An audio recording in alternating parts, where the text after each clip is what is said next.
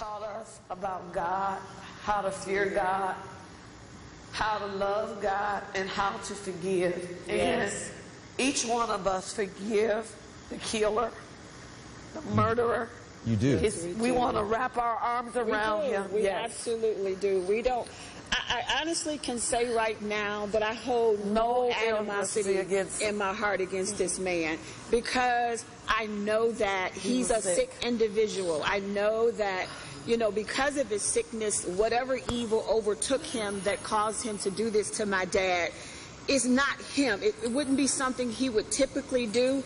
And I promise you, I could not do that if I did not know God. If I didn't know him as my God and my Savior, I could not forgive that man. And I feel no animosity against him at all. I feel sadness in my heart for this man. I do. I feel real sadness. All of us. And we want to, you know, we lost our dad, but this mother lost her son, lost her children. His children lost their dad. That's and incredible, the girl Tanya, that you're thinking about that, even in your time of grief, that you're thinking about them. It's just what our parents did. But it wasn't that they just taught us. They didn't talk it. They did it. They lived it. They lived it. Like, people would do things to us, and we would say, Dad, are you going to really forgive them, really? And he would say, yes, we have to. So my dad would be really proud of us. And he would want this from us. He would. And he would say, Tanya, forgive them, because they know not what they do. Debbie, you know, you talked about how, Tanya, you talked about how your friends growing up said that they wish they were Godwins. I think a lot of people watching tonight, and I know certainly I speak for myself, I wish I was a Godwin right now, because you all represent your dad incredibly well. Thank you so much. I wish you peace and strength in the days ahead. Thank you. God bless you. Bless you. Are you cynical?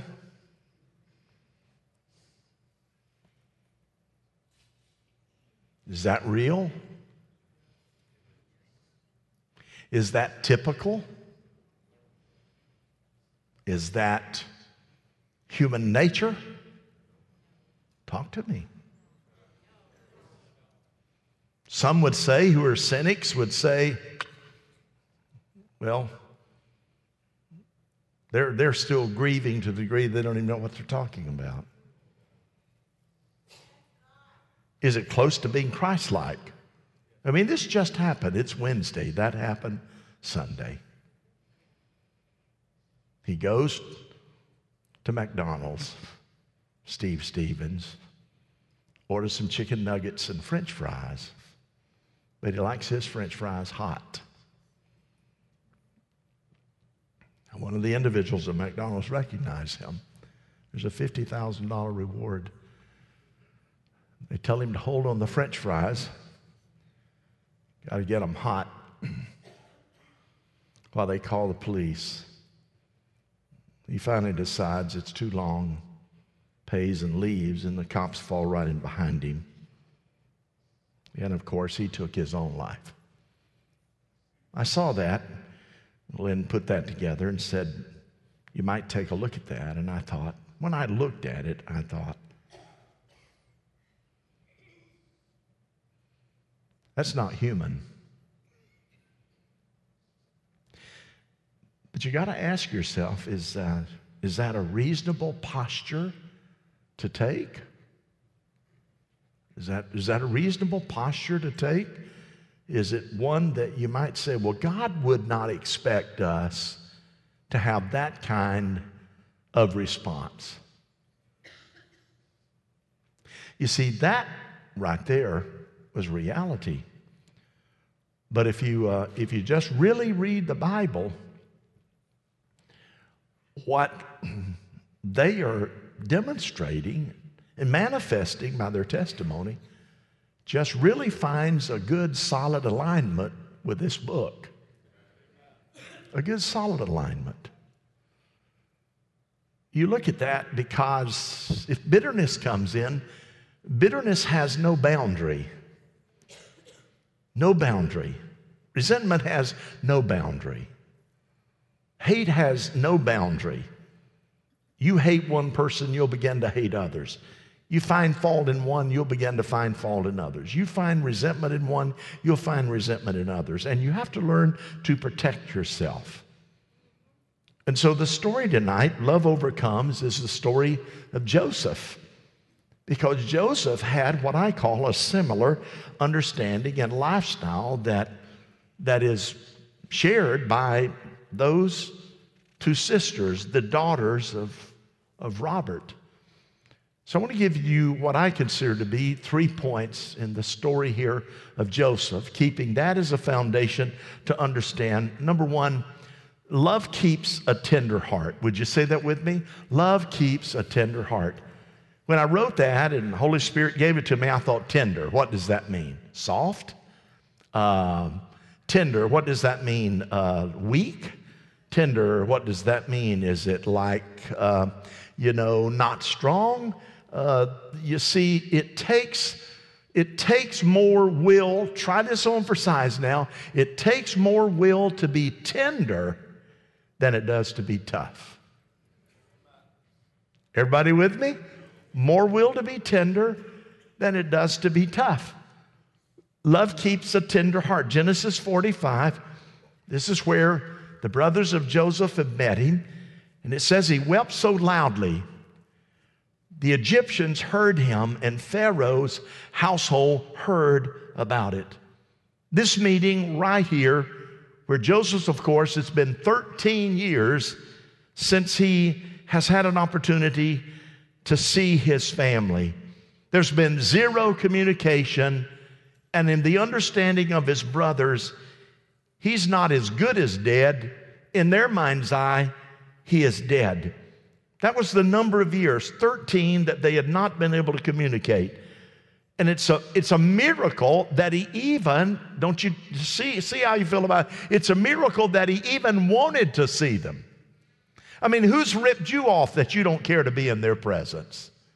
Who's lied to you? Who's knifed you? Who has hurt you? Who has gotten in your way that in reality you don't care if you ever lay eyes on them again? Who is it that's harmed you, spoke ill to you, and pulled your platform out from under you and created an opportunity for bitterness in you, and you don't even want to see them anymore and wish maybe some things that are not so good would happen to them? And yet, Joseph wanted to see his brothers. There must be something that, wow, and here we are filled with the Holy Spirit, the injection of the Holy Spirit. In that day, they had Jehovah. You and I have that personal relationship with Jesus Christ. You and I should emulate far more love and tenderness than Joseph ever thought about having. But there was a reason. He was the father's favorite child, next of the youngest of 12. He was going to be the heir, hated by his brothers. Despised him, made fun of him all the time, and gave him up for dead. You talking about a psychological problem. He's only 17. He's only 17. 17 is young. 17 has maybe a little stubborn slant to it. 17 could easily write you off. 17 could say, get off. I don't care if you like me or not. Sold in to Egyptian slavery. It's the story of Joseph.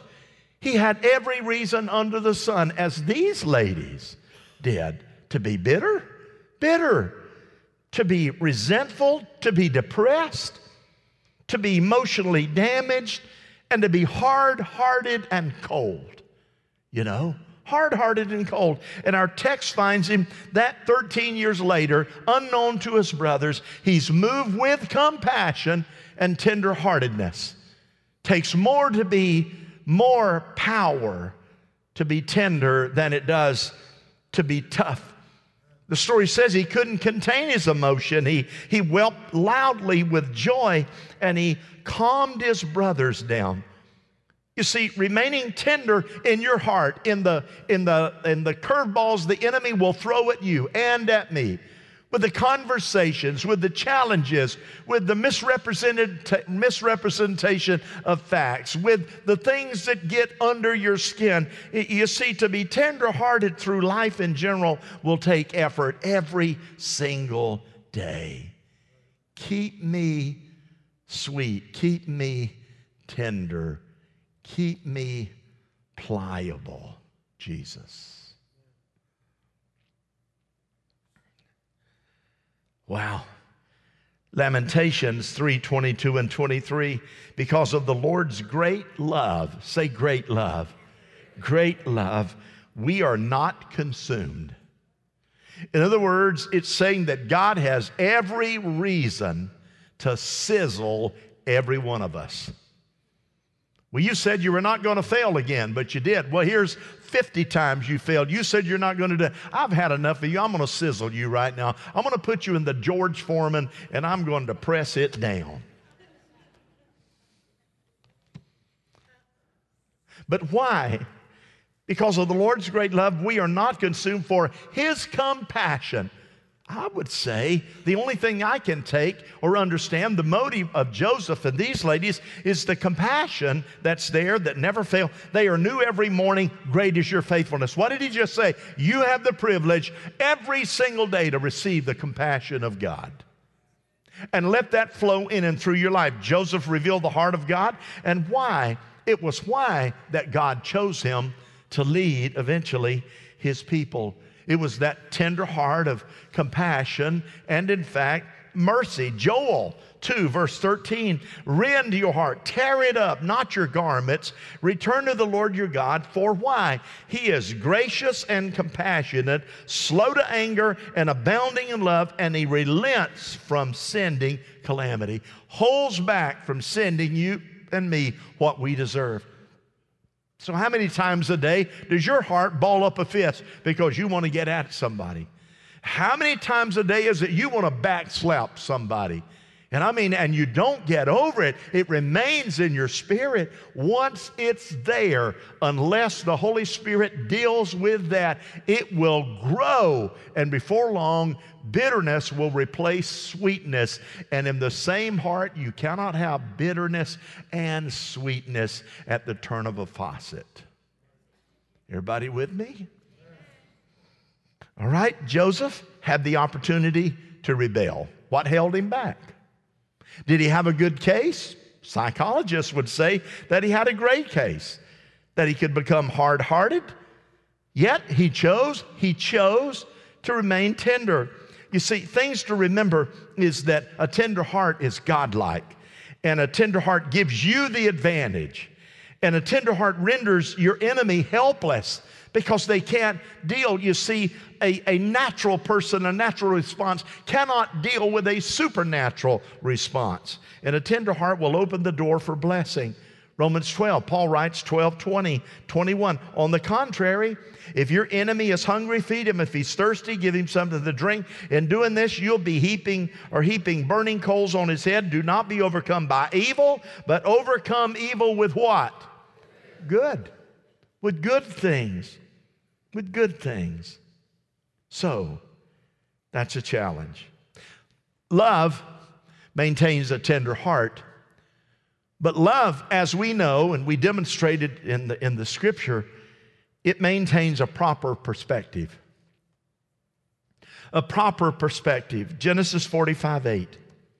So then, it was not you who sent me here. Joseph speaking to his brothers, but God. It wasn't you that did this to me, but God. Oh no, brothers. I am not going to let you off this easily. Oh no. You are the ones that were involved. You made the decision. You're the ones that kicked in. God didn't have anything in the world to do with this. That sounds like to me a typical cultural response. You could get a passel of people to support you with that. Well, yeah. You have every right to go and just slap the living daylights out of them. You know, just go after it. But this is what he says. So then it wasn't you that sent me, but God.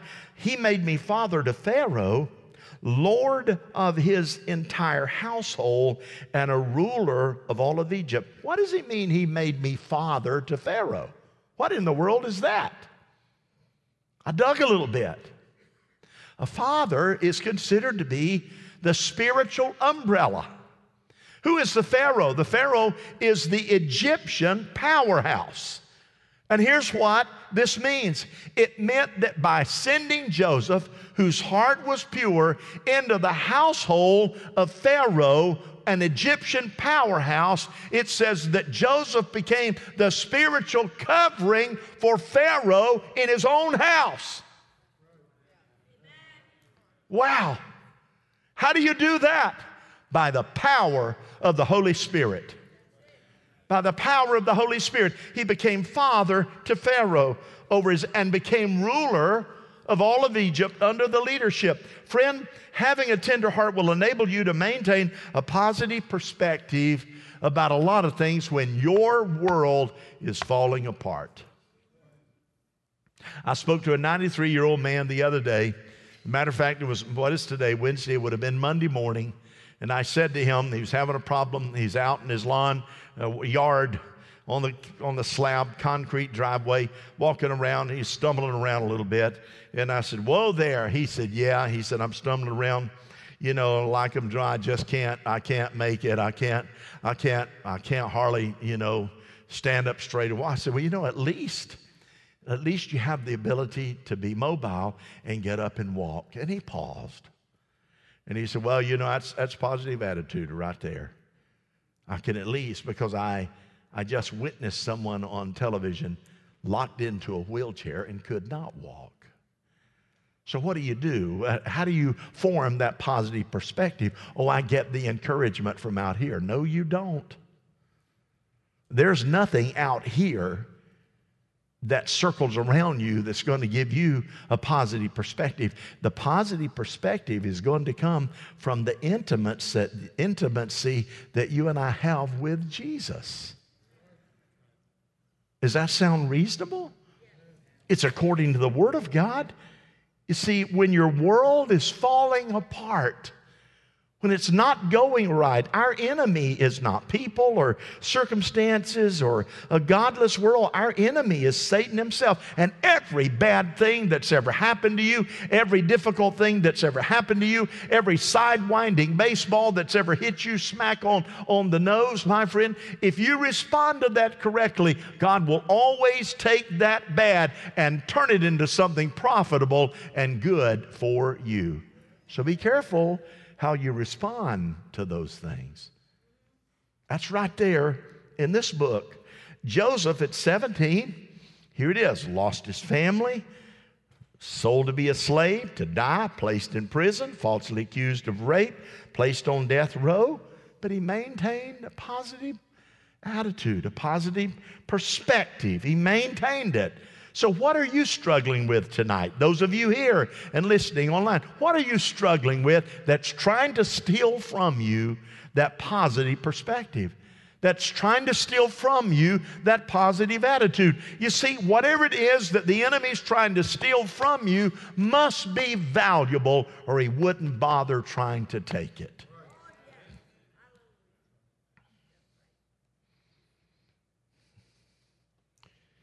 It's the ability to view things in their true relation relative to their importance.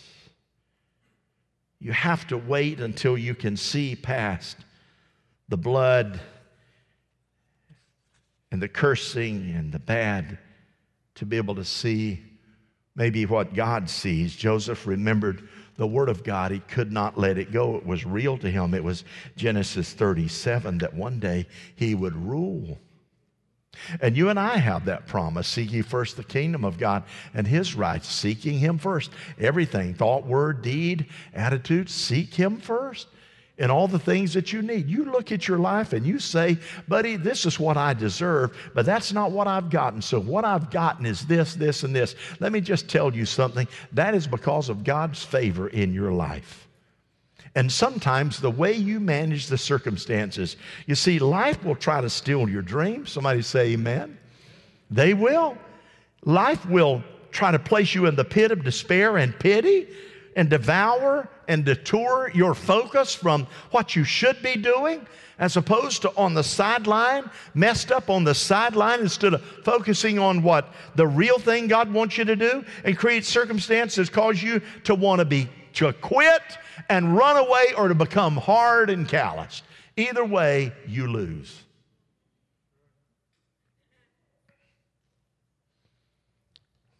If you're in ministry, if you're a Christian, if you go to church at all, there'll be plenty of opportunities to cause you to want to quit and want to run, want to walk away, or to become calloused. But have you ever determined that your perspective may not be the God perspective? And that to get the God perspective, you begin to mine the particles of your life to say, what are the good things that I need to find for myself that brings glory and honor to God? He maintained that perspective for 13 years. He chose the fact that his dream was bigger than his trouble, and that his love was not conditioned upon his circumstances, and his perspective was conditioned to be positive. And it was no wonder that when he saw his brothers, he could not contain himself. Why? In that moment, God gave him a panoramic view of the dream he had 13 years before. And some of you have lived long enough. You have seen a dream that you had for months or years come to pass. And boy, didn't it look sweet when it came to pass. Somebody say amen. It happened. It happened. Why? He maintained a tender heart, and he kept a positive perspective. It's not easy. That's not easy. Love produces a fruitful future, a tender heart, positive perspective, but a fruitful future. It's important that we bear fruit at any stage or any season in our lives. Because when we fail to bear fruit, we know what happens in the Bible. He says, you have no reason for being. You never are able in the Bible to get to a season where you're not bearing fruit. You say, well, I'm old now. Well, you know what your fruit to bear when you're old is teach the young. Teach the young. Make an influence. Let them see an example. Let them understand it. Let them witness what it means at this stage in your life, that Jesus is the sweetest name I know, and he's just the same as his lovely name. That's the reason why I love him so. Sing it. For Jesus is the sweetest name I know. Joseph is one happy camper. Genesis 45, you can see for yourself. And so can my baby brother Benjamin, that it is really I whom am speaking to you. Tell my father about all the honor accorded me in Egypt, and about everything you have seen. And boys, bring my daddy to me as quickly as you can. Get him here.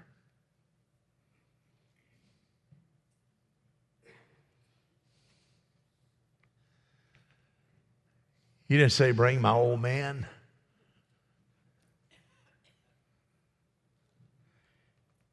Because what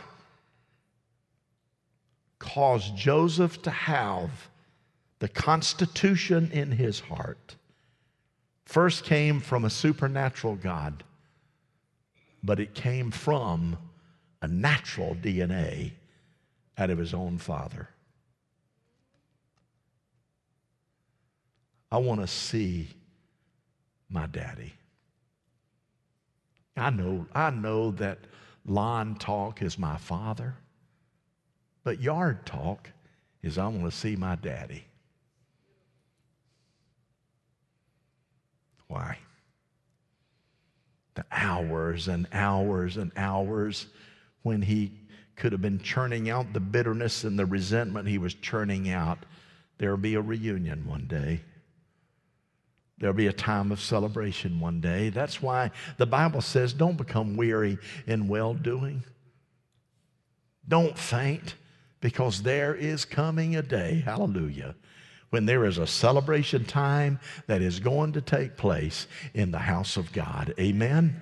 Don't let the enemy steal that away from you. You see, at that moment when he looks upon them and he says, bring Dad, if you don't mind, could he still remember the rejection? Sure. The enemy sat right there. Could he still smell the jail cell? Sure.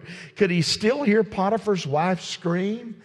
Could he still remember that he was forgotten by the chief butler or baker?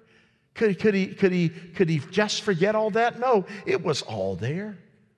But the sight of his family, the sight of the fruit, the sight of the beauty of what was there, hearing that he had a baby brother, hearing that his father is alive, and having the power, being second in command, caused all his previous circumstances to be pale compared to the joy he felt right now in his heart. You want future joy? You want future dividends? You want future victory? Be careful how you manage through when the fire's coming at you and the bullets are flying and the accusations are going in. The heart and the grief is torn apart and stomped on.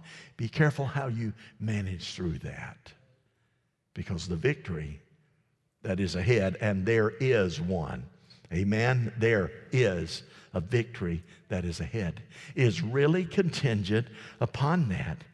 You see, his love story ended here. He was on the seat of power, delivering his people, providing for his people. Do you know that when they came in, for example, he had his brothers come in when they came in the second time, and they're going to have dinner with him or supper. The Egyptians would not sit down at a table with a Hebrew. So you have Joseph in his big banquet hall. You have Joseph at a private table. I mean a big private table where the food is. And over here you have the Egyptians, because they refused to have dinner with the Hebrews. And then you had Joseph's family over here. And Joseph kept loading food up, his butlers and cupbearers, over to his family. And Benjamin, here's what the Bible says, Benjamin got 5 times the amount of food of any of his other brothers.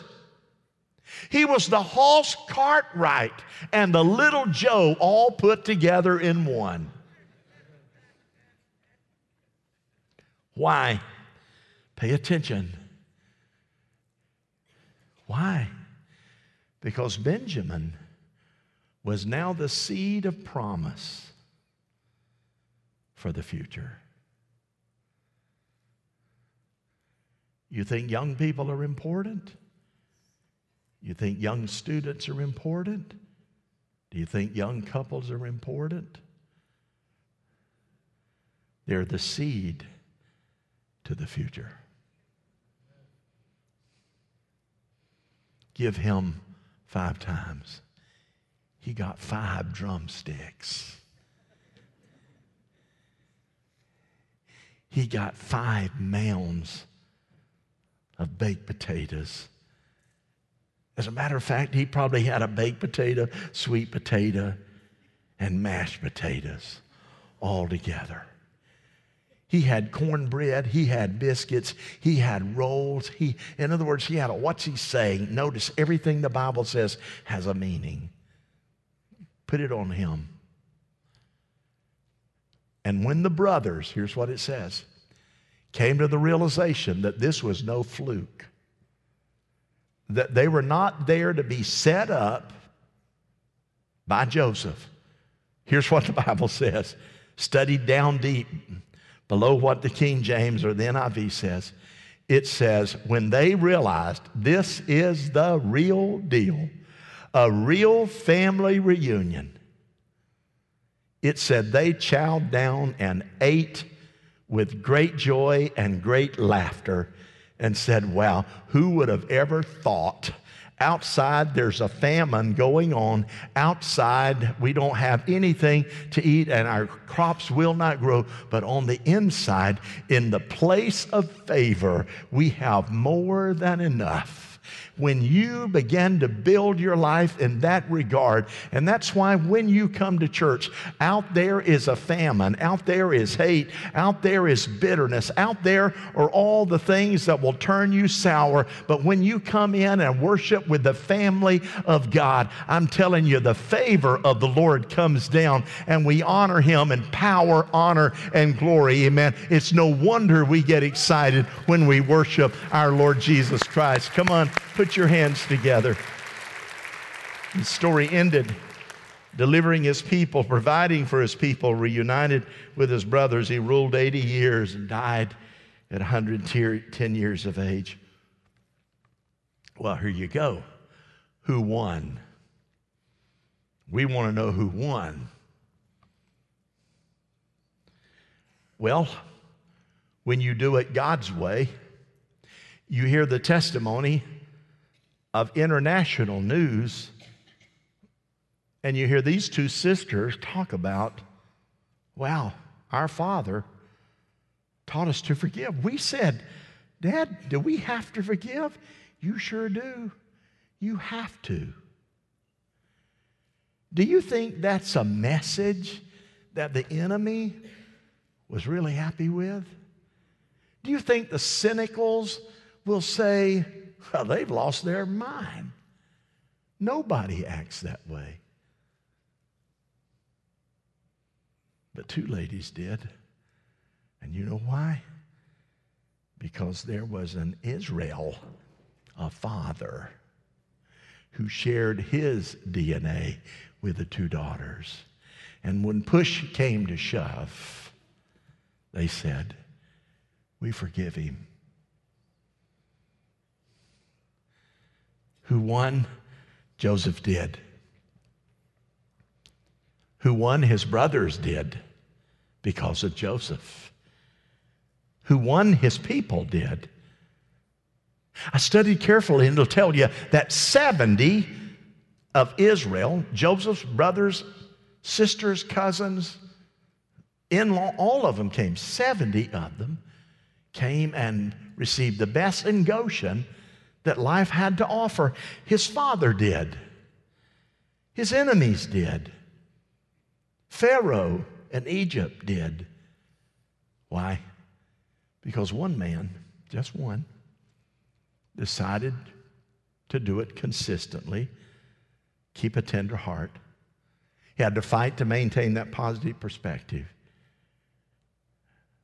And he came to find out that he was able to enjoy the fruit of what it means to do it God's way.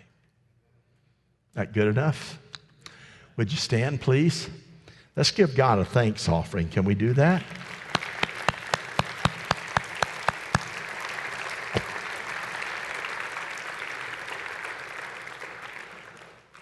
Let's bow our heads. Heavenly Father, we are so thankful tonight because we know that you just do not make any mistakes.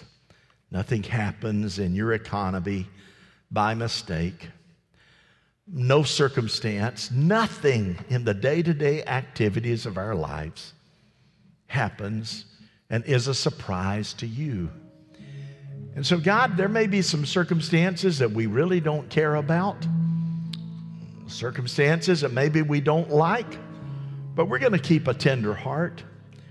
We're going to maintain a proper perspective. Maybe there's something that you see that we don't see.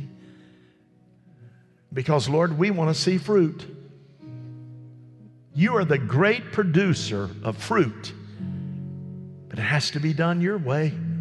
The seeds have to be planted the way that you say plant them. The instructions have to be observed.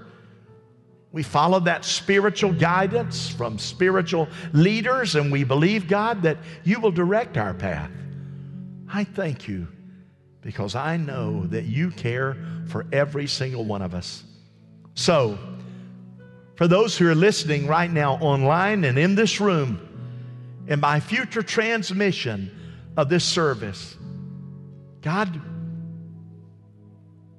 we want to be able to identify what might be in our heart, what might be a hang-up, something that we're holding to, something that we've given ourselves permission to live with, something that we won't let go, something that we're not trusting you. You will take nothing from us without our permission, our will, without our verbalizing it, not just thinking it, but say, I give this, Lord, through a verbal conversation. I give this to you, Jesus.